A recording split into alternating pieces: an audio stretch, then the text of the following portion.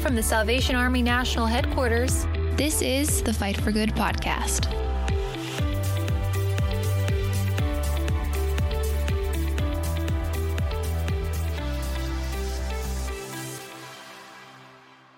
Well, hi, everybody, and welcome to another episode of the Fight for Good podcast. I'm your host, Lieutenant Colonel Tim Foley, broadcasting here in my lovely bright office in Alexandria, Virginia at National Headquarters. It's great to have you here today. With me is my right, left arm, my right, left foot, my everything. He just is just a solid guy. Makes me stand up straight every day. Mr. Jeff McDonald, our editorial director. Hello, sir. Greetings. Good to be with you, Colonel Foley. Great to be engaged in this, especially today. You're okay over there in the southern part or the eastern part, or where are you? I am in Fairfax County, near the bustling Costco, which is a landmark in our world. Okay. But we're traversing cities, states today. All of us joined together this way. We are. So we're all over. We're all over the country. We're broadcasting on a really nice day today here in Alexandria, Virginia, in the middle of our beautiful autumn season. And with us today are two very, very special people that many of us in the Salvation Army, when we hear their name, we just kind of sigh and go, my heroes. Oh, my goodness. We are so thrilled. We have the editors of the Word and Deed Journal with us today, Dr. Roger Green and Dr. Jonathan Raymond. Dr. Green, greetings from Virginia to you all the way up there in Massachusetts. Thank you. It's a joy to be here. And also, we're having a beautiful day in Boston. So we share that with you today. Also, looking out my window and I'm looking to the west, and somewhere out there I can see the green rolling hills of Kentucky. The beautiful, beautiful Wilmore, Kentucky area. Dr. Jonathan Raymond, an honor and a pleasure. So good to hear from you today, sir. It's wonderful to be in this discussion today with you all. Well, what we're going to do today is talk to you both and invite our listeners in, get a little bit of insight of one of our publications that's really a specialty. It's published twice a year, and it's been published over 20 years. And we have in recent year, we expanded the subscription base for it so that now every officer in the United States gets a copy of it. But this theological journal, affectionately known as Word and Deed, was really part of your you both gave birth to this journal. Could you give us a little bit of insight how the journal came about? Well, I can begin by looking kind of as a prelude to the journal, and then Jonathan can pick up from there from our Gordon College connection. But probably about 45 years ago or so, in the Eastern Territory, we did have a kind of a historical commission, and we had a place for archives, for historical archives. And so I did quite a bit of work down there in New York City. And a number of us 3 or 4 of us who were connected with that thought, wouldn't it be a good idea to have a historical journal? Now, at that time, we weren't thinking theologically so much as historically. And so one of the members brought that to the administration. The administration wasn't quite ready for that yet. But yet we were glad we at least brought that to the attention of the Salvation Army administration. So that pretty much died out for a while until Jonathan Raymond came to Gordon College, where I was teaching as the dean of the faculty. And Jonathan, why don't you take the story from there? Yeah, that was 1990. And Roger and I got together over lunch. And, those kind of lunches, you go away with some notes on a napkin. But what we had agreed to is we put a proposal together and send it to the national commander and asked if we could have a conversation with him about a scholarly journal, and that would just serve the purpose of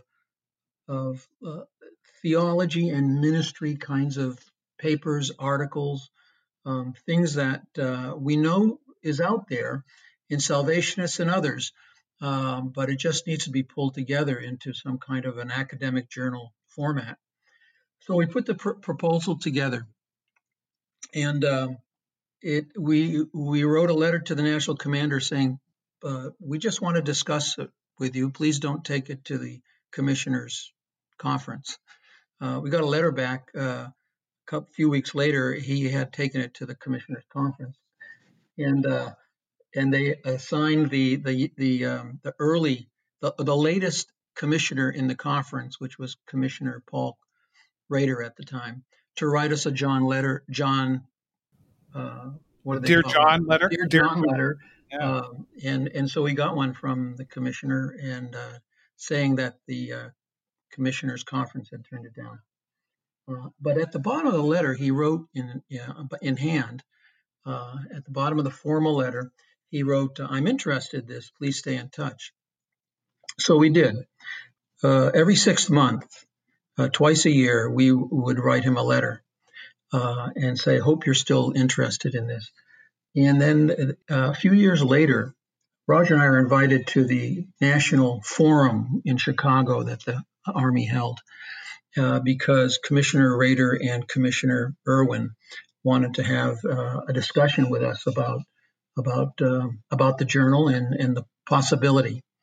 Well, then after that lunch, National Headquarters, the National Commander, asked for a committee to be formed, and Colonel Hank Garapi chaired the committee that put together a formal in-house proposal for a new journal.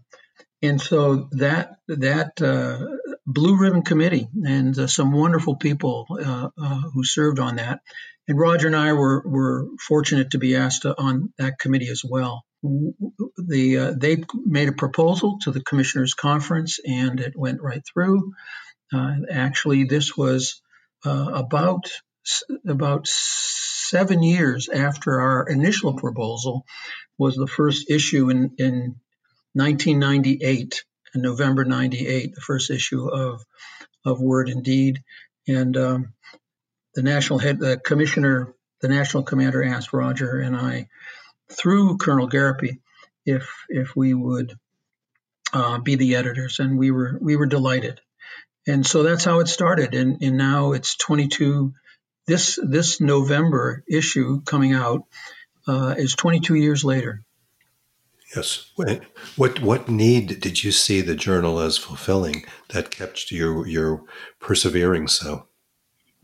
The Army has had a lot of interesting magazines and journals and so forth from the very beginning, even from the Christian Mission days. There was the Christian Mission magazine, and then that evolved into other things, which became the War Cry, but also they had so many other kind of publications. But in its history, it never had a strictly a theological journal. And so we Jonathan and I decided that's the way we would like to go, and we feel that's what's most needed by the Army, a theological journal. So that's how it evolved, and that's kind of the vision still today.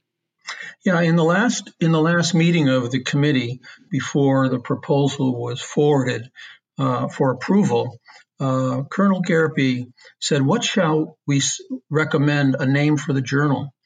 And we came up with all kinds of.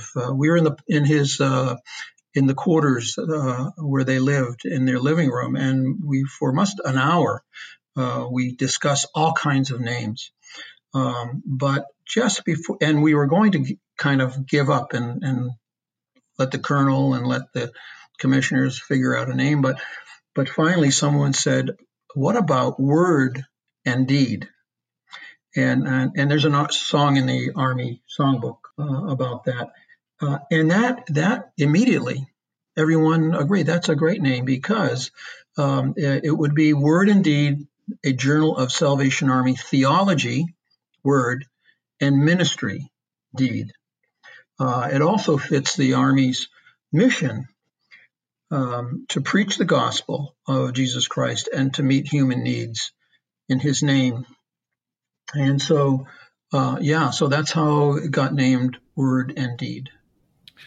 What's been the most rewarding for you both as co-editors and in this process the last 22 years, and how has it added to your understanding of the mission of the Salvation Army? I think the most rewarding is to see how many people there are out there, soldiers, officers, friends of the Army, with these great, ideas, these biblically grounded theological ideas that perhaps they read a paper at a conference or something, and they come to Word and Deed and submit to Word and Deed, and we are able to give that those thoughts and those writings a new life, and I think that's what's been very rewarding. And we are now receiving just in this last issue now. And now we're receiving articles from other places, not just from the United States, but from Canada or from England, and that's very rewarding to see that. But also to see what an impact Word and Deed has been able to make in Salvation Army theology and ministry, and so we're delighted about that. We see that also as very rewarding. Interesting that the title seems to fit so well the Army's understanding of salvation. What does the Army contribute to the understanding of salvation? The salvation is the opportunity through Word and Deed is to people see the broad, long, impactful nature of God's salvation, tied to a creative God who is relational. Salvation is about relational God's grace through covenant and promises and his faithfulness that take us to a salvation that is just not, get saved, go to heaven, but get saved and in the acquaintance process and journey with God himself through the Father, Son, Holy Spirit, a Trinitarian journey with God, a journey that others come along on that journey with us. And because we're, as men and women, we're created in his image, and that journey is a journey forward into intimacy with God and into God's plan of a new creation. And so there's so much I'm not getting to say here because of the limitations of time and whatever, but I don't have to say it. I mean, we have had wonderful authors who focus in on a part of that creation journey, that creation story, the gospel message, the gospel story, which is our story, because it has been his story and he's let us in on it. I think another way to say it is we have the Trinity is a social, relational reality, and we're invited to the table. We're invited to the dance, and for that, in a thousand ways by authors to be amplified in as many different threads in the mosaic of salvation. At any rate, I should stop. And well, I could add to that too, because of this kind of central biblical theological theme, which runs from Genesis to the book of the Revelation. In the history of the church, there have been many different ways to look at this theme. Some of them have been really biblically based. Some of them have not been. But we believe that one of the central ways of looking at the theme of salvation is through the life, the ministry, the teaching of John Wesley. And William and Catherine Booth, as they founded the Christian Mission and the Salvation Army, William and Catherine Booth were not just generically Christian people. These were people who were embedded in Wesleyan thought and Wesleyan theology. And so they explained and preached and taught and grew an army around the theme of salvation. It was a genius naming the Christian mission the Salvation Army, but also see that through a Wesleyan understanding of what salvation is that Jonathan has just explained. And so we have very clearly, we have a biblical and a Wesleyan heritage, and we think that the Army is clearly a part of that, and Word and Deed is able to accentuate that in terms of who we are. So that becomes important to this whole theme of salvation. And the relationship between Booth and Wesley, even though they lived at different times, Booth was thoroughly, the Booths, both of them, thoroughly guided by the life and the writing and the ministry of Wesley. But Wesley's roots go all the way back into the patristics, into the early church fathers. And he said about himself, he was a man of one book. Now he was a man of many books, but by that he meant the Bible and the gospel narrative. And so one of the things we've tried to do with Word and Deed is to have people who will write about theology and its integration with ministry from a Salvation Army Wesleyan perspective. And when that happens, they just don't stop at Wesley. They often will go back into church history and into even the early church fathers kinds of discussions. So let me just say that I had a friend who he was Baptist. He liked to say, we Baptists think that the church started with Billy Graham's birthday. And he was, this was his joke.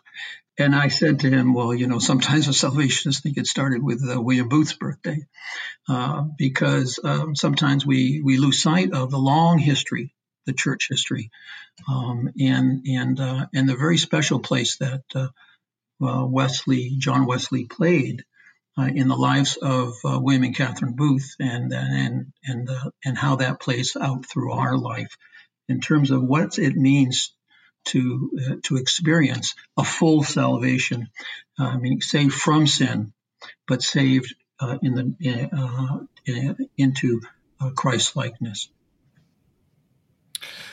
Looking back over the years, I'm sure you had quite a few challenges pulling this all together. What have been some of the challenges that you have faced?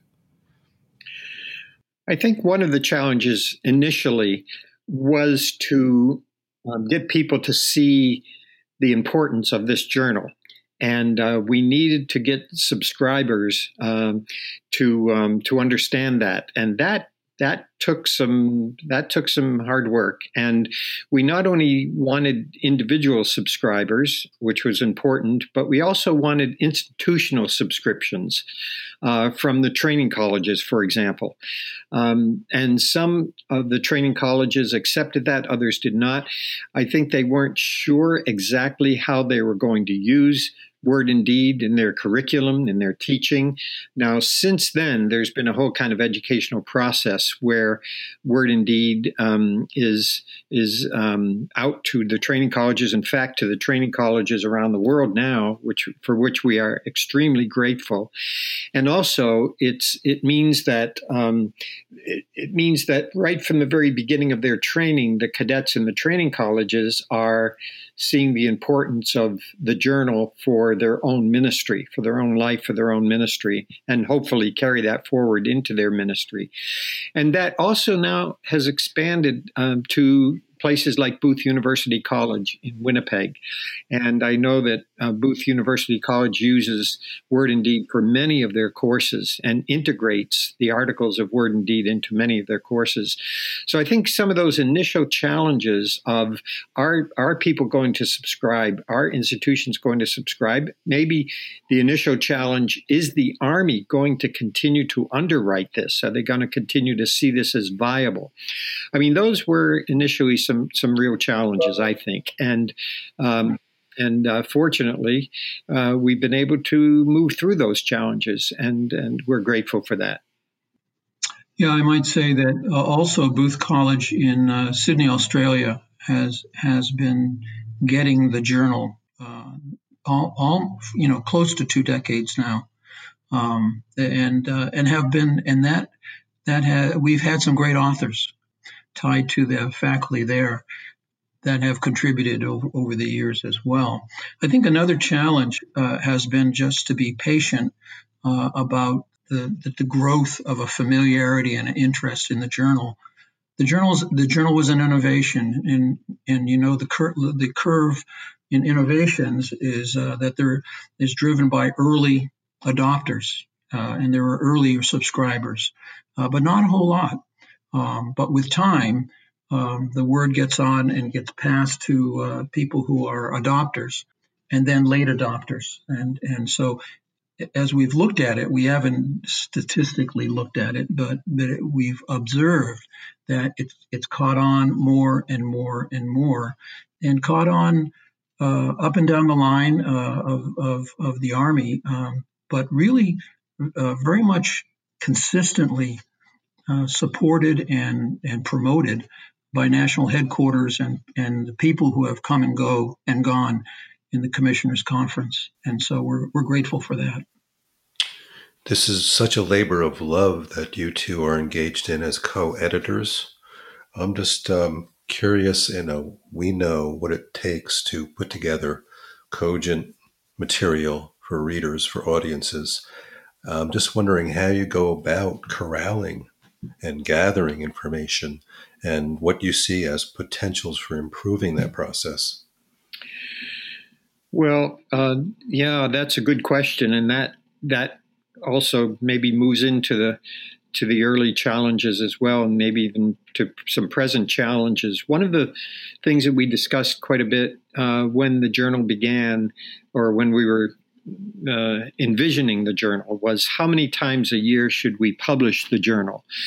And I think it's fair to say that both Jonathan and I felt that to begin with, it should only be published twice a year, because we weren't sure of the resources. We weren't sure of what we had out there, to be able to publish this twice a year.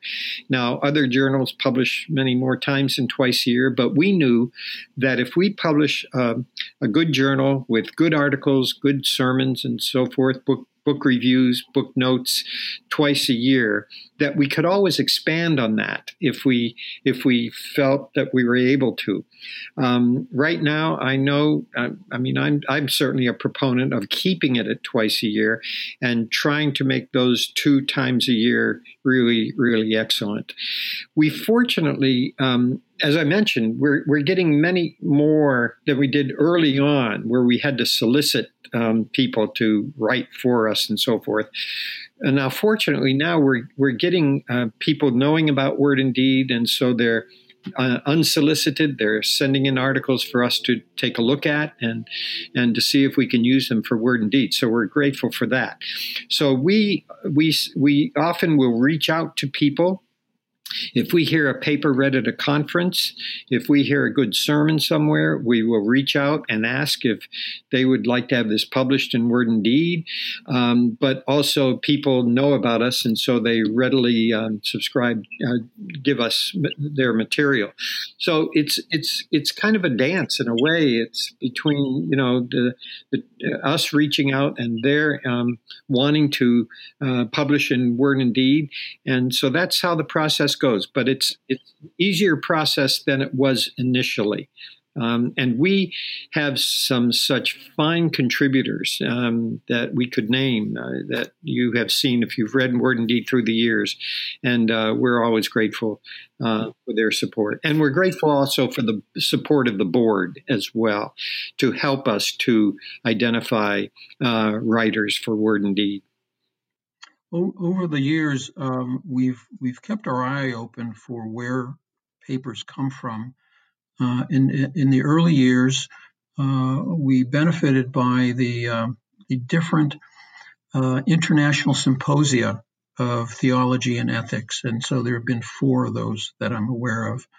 And those symposia early on were also had a strong link with the International Doctrine Council that Roger served on. And then when he went off the council, I was invited on. And so we stayed in touch with the council and the council was the backstopping those international symposia, and the papers from those symposia were very helpful. But there was also for a number of years the Coutts Lecture in Sydney, Australia. And I think, Roger, you were a lecturer at one point in that. And so those papers we had for quite a while, and then they stopped. But about the time they stopped, some papers also came up at the ASBL Salvation Army gathering of academics. Maybe you could comment on that in a moment, Roger. But also things like the International Spiritual Life Commission and the theology symposia that territories sometimes put on holiness. So keeping our eye out for those kinds of opportunities have been a real a source of good content for the journal. Right. 2 that I could add to that would be the Andrew Miller lecture at Asbury. That's been very helpful. Also, a lot of Salvationists would not know the American Academy of Religion and the Society of Biblical Literature. Those are 2 major groups that meet every year, and they are people who teach internationally, people who teach in the areas of biblical studies and theological studies and biblical languages and teach theology and so forth. And they come together every year somewhere, usually in the United States, for meetings. And there's usually about 10,000 people who come to these meetings. Well, years ago, the Army had a small session. These large groups, of course, break up into hundreds of small groups. And the Army started a small session, and I think they entitled it Scholars and Friends of the Salvation Army or something like that. And we meet every year, and papers are given at that session every year. And those are given by, in fact, this very coming issue in November, we have one of the papers given. It was given at one of these American Academy of Religion sessions by the Army. They have been very helpful to us. And as far as we know, will continue into the future as well. So we're always looking out for these kinds of opportunities. Who would you both consider as exceptional proponents of holiness in today's world? Yeah, there's a treasure trove of faculty at Asbury Seminary, and also some overlap with that with the Francis Asbury Society in Wilmore, Kentucky. Certainly, that's a treasure trove of speakers, preachers, writers. And in terms of why does it matter, that's a good question. If I could just address that first. And that, in a sense, relates to your question earlier about salvation. Holiness matters because it is the central theme of the scriptures from Genesis to Revelation.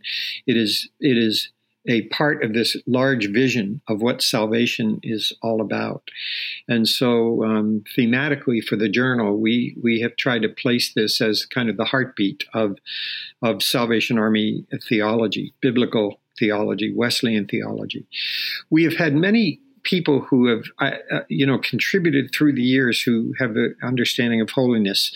I I just mention a few. I mean, and these are all within the Army. Although, as Jonathan mentioned, there's several outside of the Army at Asbury Seminary, Asbury University, and so forth. But and I think there of people like Dr. Dennis Kinlaw, for example, who was a remarkable teacher and preacher on holiness. And any of us who attended, in my case, Asbury Seminary, in Jonathan's case, Asbury College, heard Dr. Kinlaw preach many times, and really remarkable. And his work still kind of resonates through the years. But we have some people that I believe have kind of laid out holiness very well in the Salvation Army. And I think of people like Commissioner Bill Francis, a friend of Jonathan and mine. I think of Dr. David Reitmeyer, who, by the way, wrote the biography of Brengel, and also wrote a magnificent book, one of the best books that I've ever read in the Army, specifically on the Army's sacramental theology. And so I think of David when I think of someone kind of teaching and preaching holiness. So we've got people within the Army that I think are good kind of models for this. Yeah. I'd add to that from Asbury Seminary, Stephen Seamans. He's in a four-man peer discipling group with me, and I've been reading Steve's stuff for years on holiness. He's published several books. He speaks internationally, and he just retired. He teaches a little part-time. If there's someone and he has a strong sense of ministry, that which goes back to the journal. It's a journal of theology and ministry, or orthodoxy and orthopraxy, the practice, theory and practice. And so Steve Seamans, he would be, and he's done officers' councils in the past. Yeah. Jonathan and I are both grateful to be on the Wesleyan Holiness Consortium. I guess it's now called the Wesleyan Holiness Connection. And that's a consortium or connection of many of the holiness denominations, like the Salvation Army. Colonel, you are also, by virtue of your office, you're on that as well. And so we meet up yearly in a steering committee across the country with wonderful holiness advocates from the Nazarenes and the Free Methodists and the Wesleyan Methodists and so forth. And that's really a wonderful kind of connection for us to understand how holiness is being taught and preached by these other people who attend the Wesleyan Holiness Connection as well. So there's really a rich resources out there. And at national headquarters, you have your holiness ambassadors at the national headquarters. So I think all of this points to the fact that the Army is really, we feel that it's really come back in a sense to its biblical and Wesleyan roots. I'm not sure that's always been the case, but that's who we are. That's who we have been. That's who God called us to be. And so these people who are helping us to understand what holiness is all about in its fullness are really helping us to understand what the Army is all about in its fullness, in word and in deed. I guess we have just a couple more questions in closing. One is, what does the future hold for this journal? Right. Well, I'll just say I think the future now is very, very bright for this journal, because the journal not only goes to all officers in the United States, but it goes to all the training colleges in the world. I think I'm correct in that. Am I not? Yeah. So it's having an international impact. Yeah. And it goes to leadership. It goes to leadership. Yeah. In the various how many territories in the world, but the territorial leadership around the world gets that journal 55, as well. 55. 55 territories. Several retired officers internationally still get it. So we are very optimistic about the future now of Word and Deed. When you do a journal like this, in the first 2 or 3 years, you don't know really what's going to happen. And there have been other Salvation Army, various magazines, journals that have only gone a year or two and then they have folded. So, but as we persevered, and now you get to 22 years and still going, that's reason for good hope for the future. The other thing about the future is I think there's a readership out there in laity, Salvationist laity, who are professionals. So they're physicians, they're lawyers, they're engineers, and I think connecting the journal with them, and many of them are kind of lapsed in their Salvationism, but I think the journal could be a way of connecting with them as well. I'd have to really think some more or get a group together that would brainstorm, how would we start the early adopters of lapsed Salvationist professionals? And again, I think of my 4 brothers. My 4 brothers are all physicians. Only one is a faithful Salvationist. But they've all been interested in, from time to time, articles that I send them from Word and Deed. Yeah, this is a scholarly journal. You gentlemen are, scholars yourselves. But there's we don't want our readers to miss the point that there's joy in this publication, as well as strong messages. And from our standpoint, we'd like to know, or what your thoughts are on how the readership tends to be a rather well-knit, select group. How do you see it expanding its audience base and appealing to a wider audience? I think there's still lots of opportunity to really work on the idea of theology and ministry being integrated. I see a great possibility for the future. The Army is so highly regarded for serving people on the margins, etc. And it's in that not only the people on the margins being served, but people who want to be part of that, and not just by dropping money in the kettle. But there's a real opportunity for what the Army connects so well with community that I think we can be bolder about them understanding the framework of a full salvation, what fully saved means. It means more than just getting saved, going to heaven, of course. So I think the future to find writers and thinkers who will help connect and integrate the Army's theology with the Army's ministry, and because sometimes they get separated or they get there's a better word for it. So let me leave it at that. I think there's a future there that could be mine. There's gold in them thar hills. Yeah. And Jeff, something came to mind as you asked that question too.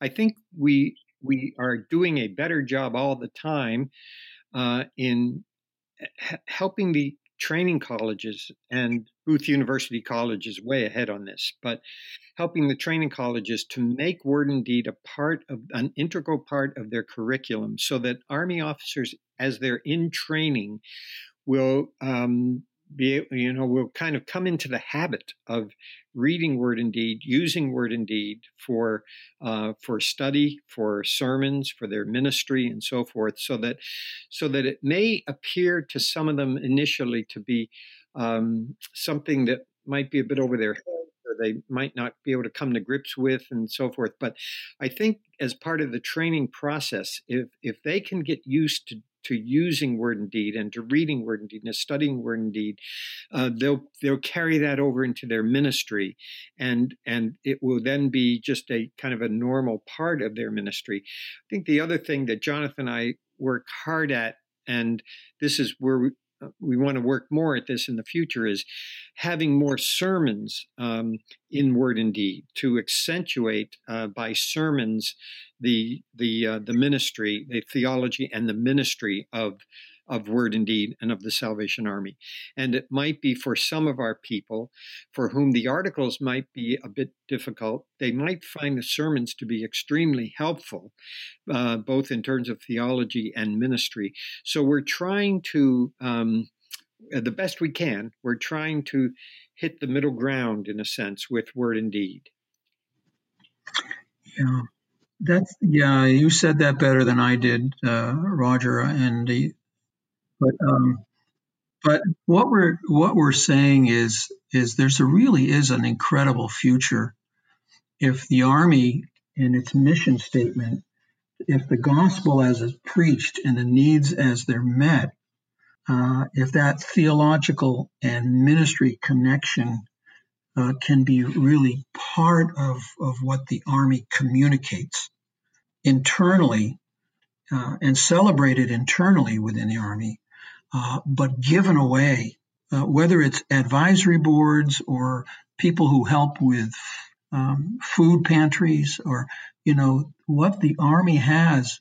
And you said it earlier. People have picked this up. They come to in this holiness leadership gatherings. We have something that God has established, and over 150 some years, leadership has been faithful to. And I think the future of the Journal of Word and Deed is just to be part of giving this away, transformatively at a local and community level, and really not just officers but key lay people in the Army have a role to play in this. So I feel a sermon coming on, so I'll stop.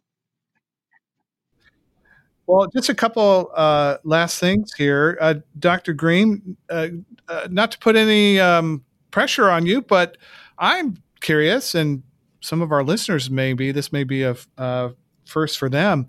What's the status on this book you're working on about Bramwell Booth?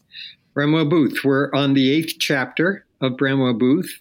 Just very quickly say, this was the brainchild of my friend Major Peter Farthing in Sydney, Australia. He came to me after the International Congress, and he felt that Bramwell Booth had kind of been ignored. I mean, we only had one biography of Bramwell Booth, and that was by his daughter, Commissioner Catherine Bramwell Booth, and we had no other biographies of Bramwell Booth. And also, his life ended in a bit of a tragedy with the, being deposed from being general, and then, so he felt that we needed to redeem Bramwell Booth. So he came to me and asked me if I would join him on this project. So we're on chapter 8 now. So we are moving along. Now, some chapters have as many as 7 revisions. So it's not an easy process, because we want to get this story. We want it to be a story that people will read and be caught up with, but we want it to be accurate as well.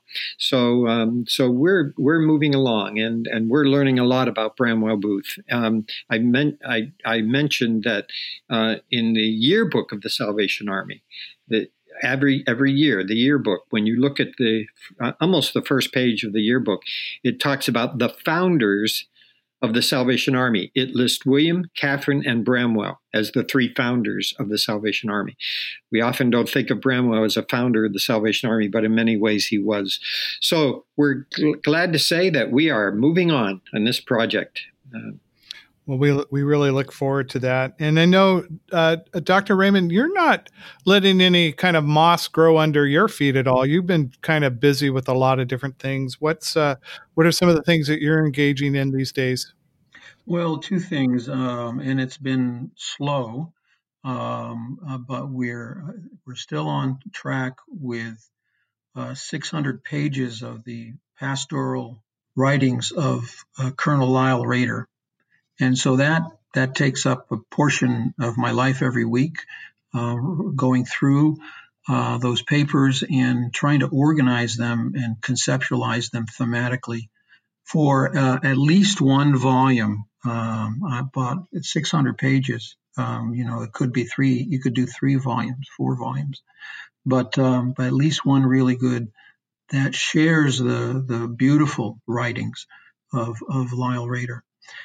Secondly, I'm really thinking of going deeper on the idea of social holiness as it relates to the idea of peer discipling. That in our Wesleyan history, John Wesley, what's well known with Wesley are class meetings and the groups of 8 to 12 people who have not come to Christ or have come to Christ, but the gathering in small groups and the kind of nurturing that happens with newbies, those who haven't become Christians yet, and those who have, and who struggle with what it means now to be a new Christian, and the peer support at that level. But Booth also had what's called bands, and bands were mature Christians.